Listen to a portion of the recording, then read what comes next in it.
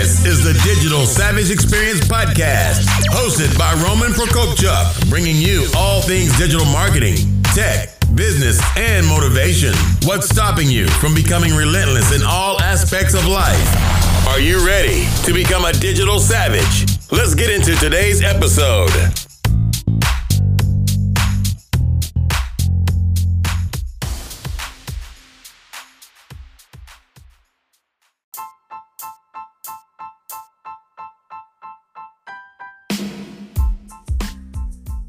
Hey everyone, this is Roman Prokopchuk, and this is the Digital Savage Experience Podcast. Today I have with me Dr. Destiny Kopp. She's a marketing consultant with more than 25 years of experience in marketing and online education. A multi-passionate entrepreneur, she makes it her mission to help coaches, consultants, and experts succeed in online marketing and grow their online course business. You can learn more about Destiny at destinykopp.com or by following her on social media at Destiny Kopp. Hey, how are you today? Thank you so much, Roman. I'm so happy to be here and look forward to chatting with you today. Thank you. So let's just jump right into it. So how did you get started in your current profession? What is kind of your origin story? Yeah, so I'll kind of give you a little bit of background in history here. So I graduated from college. I went to Clemson University and graduated there with a Bachelor's of Science in Accounting, and kind of got stuck in accounting, honestly. I didn't really know what to major in college, and I went to my academic counselor and I asked him to try to get his advice. He says, well, if you don't know exactly what you want to do, he says, major in accounting because it's the hardest one and then you can do anything. So that's kind of what I did. When I graduated, I did not stay in accounting very long. It just wasn't the career for me, and I very quickly moved into marketing and worked in corporate marketing for, several years, eventually working for a Fortune 10 company. Really my focus in marketing has been on the product management and product marketing side, developing new products and launching them into the marketplace. And I really enjoyed that. But I got burnt out in the corporate world, and that's when I moved into higher education, specifically online higher education. I really felt the pulling, if you would, and the desire to really help people in their careers. And that's, why I made that particular transition. And I did that for, over 13 years. So I did that for quite some time. And then a couple of years ago, I just felt the need to make another career change. And I had always wanted to own my own business. So that's kind of how I married the marketing and the online courses, because I worked in online education for so many years. And it kind of brought me to where I am today. And I really love and enjoy working with entrepreneurs and helping them with their sales funnels and their online marketing and marketing their online courses. So it's definitely been a good fit. Yeah, I think it's awesome. And also kind of the digital marketing field is a lot more creative in that sense than your previous kind of direction as well. Yeah, absolutely. So what is your greatest flaw that's become a great asset for you? So I've been thinking about this question, and I really have a hard time in thinking about flaws. And, from my experience, I think people tend to behave like they're made in their personality. So I don't think anybody really has flaws per se, but for instance, I'm an INTJ personality. And I don't know if you know a lot about the personalities and the Myers-Briggs, but, for females, it's a very, very rare personality. But really the characteristics of the INTJ personality really fit me to a T. So I like to think about big pictures. I like to look at things strategically. I definitely prefer intellectual conversation like what we're having today over, just chit-chatting with someone. So, but if I could point out a flaw, if you want to call it that, I would say over the years, I've learned to be more sensitive to other people's feelings and really work to get to know them as an individual and warm them up and do some chit chat with them, really to build that relationship with them, and also to build that know, like, and trust factor, because I tend to like to jump into business immediately and let's just talk business, when I've realized over the years as I've gotten older, that's not how most people work. So I don't know.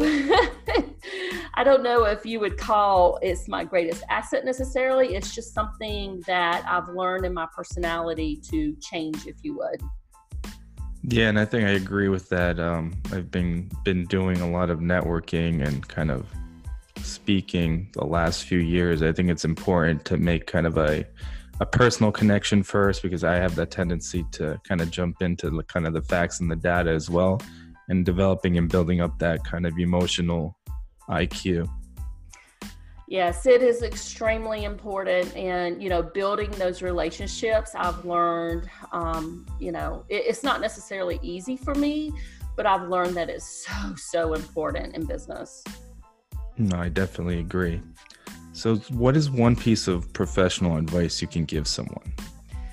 So one of the things that I, really emphasize with my clients is to know their customer and also to go out and find them, right? I think so many of us think that we know our customer and we really only know the surface of what's there. We don't meet them where they are. We're not speaking their language. And a lot of times I see that people are waiting on their ideal clients to find them. And in this crowded marketplace, that's probably not going to happen. So that if I had one piece of advice, and it's one thing I always work with my clients on, is to really know your customer inside and out and how you can serve them, how you can, help them with their pain points, how you can help them with their migraines, because that's what they will pay you for, right? They'll pay you for that transformation. They're not going to pay you for a product or a service, but they will pay you for you to help them. Yeah, and demonstrating it and showing it in obviously marketing materials, because when you have information plus emotion, you're going to get top of mind and build within their memory, and it's retained better as well. Definitely, for sure. The marketing ad copy, I was actually working on some training this morning, and it was working on training on how to do Facebook ads copy is really what it's focused on, and how I kind of laid that out. And what we need to pay attention to is, first of all, you got to interview your clients, right? Interview them, and you got to use their language in that copy. You got to talk about their pain points, but you also need to have that empathy part in there. How are you relating to them, just so they know that you understand where they're coming from. I definitely agree. So what motivates you to succeed? It's kind of a broad question, but it's different, I guess, for different people. Yeah, I think it's definitely different for different people. I mean, obviously there's some easy answers here, right? I mean, my family, I have 4 boys, a husband, I'm motivated to succeed for them, but to a large extent, I don't really look at as what I do as a success or a failure. Even in my office on the wall, I have a quote here, and it says, "Don't worry about failures, worry about the chances that you'll miss if you don't even try." So really what I try to focus on is, taking those baby steps. So even, let's just say I had a webinar that didn't go as well as I wanted to, but you can always look back on that as a learning opportunity. So I can't really think back to anything that I would consider as a failure. I see it much more of a stepping stone that has led to the success that I enjoy today. And, when I work with my clients, I want them to realize this. So some of them, they come to me and they have a launch, right? That didn't, maybe they were launching something into the marketplace and it didn't go as well as they wanted to. So I always go back to them and say, no matter what happened, it was never a failure. Let's go back and look at the data and see where we can tweak it and make adjustments. So when the next time you go to do it, you'll see the results that you're looking for. Yeah, I think it's important because you're capturing information and you're learning from it. So, I mean, failing is basically getting to your success point. You can't fail with, I don't know too many people that have succeeded on the first attempt in terms of doing everything in business or their lives. So there's a level of, failing and trying and learning and building, involved. And that is so very true. And I don't know, for the majority of the things that I've worked on, especially in a market like this, rarely do you see, full successes, everything went perfect, right? If they do, I'd have to question whether or not they were telling the truth, because I've never seen it happen. Yeah, I think something always goes wrong, even when everything is smoothed out, let's say in one part of your life, business, then something goes wrong in personal or vice versa. Oh, for sure. So I really appreciate your time and you coming on today. Can you let people know where they can find you? Sure. The best place to find me is on my website. It's destinycopp.com, and Destiny is spelled with an I at the end instead of a Y, and then COPP.com.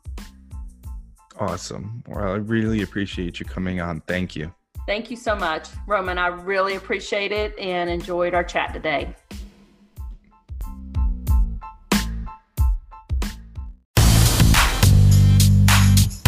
This podcast has been brought to you by Nova Zora Digital. Find out how Nova Zora Digital can help your company grow online. Learn more at novazoradigital.com. Until next time, all you digital savages.